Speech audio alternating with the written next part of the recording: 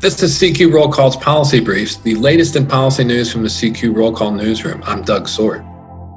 Based on the Republican reaction to President Joe Biden's $2 trillion infrastructure bill yesterday, it looks like we could be headed for yet another reconciliation bill, which is the process by which the majority party can get something through the Senate with just a majority with 51 votes, which is what was done last month with the $1.9 trillion relief bill.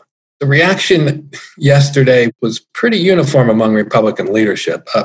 House Ways and Means ranking member Kevin Brady complained that the $2 trillion in new spending would create a short-term economic sugar high, while the $2 trillion in tax increases would cost future jobs and growth.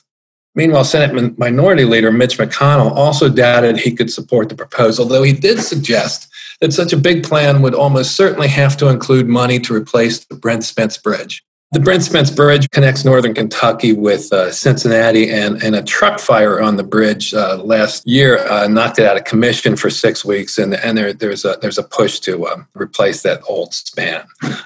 Meanwhile, former President Donald Trump chimed in on the Biden proposal, calling it a, quote, monstrosity, unquote, that would cost jobs. Meanwhile, House Speaker Nancy Pelosi called it, quote, a visionary, once-in-a-century investment in the American people and in America's future, unquote.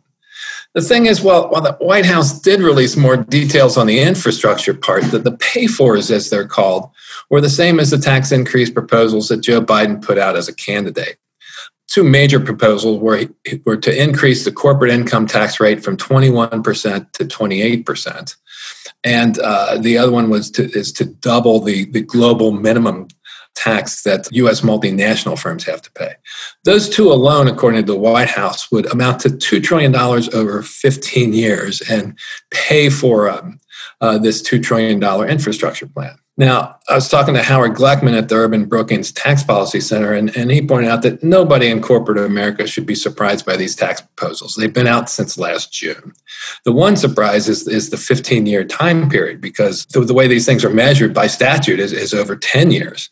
And he just assumes that 10 years wouldn't work, and the White House had to expand these to 15 years to make the numbers work. Regardless, there's several months in negotiations, or at least political grandstanding in our future before this legislation will likely move.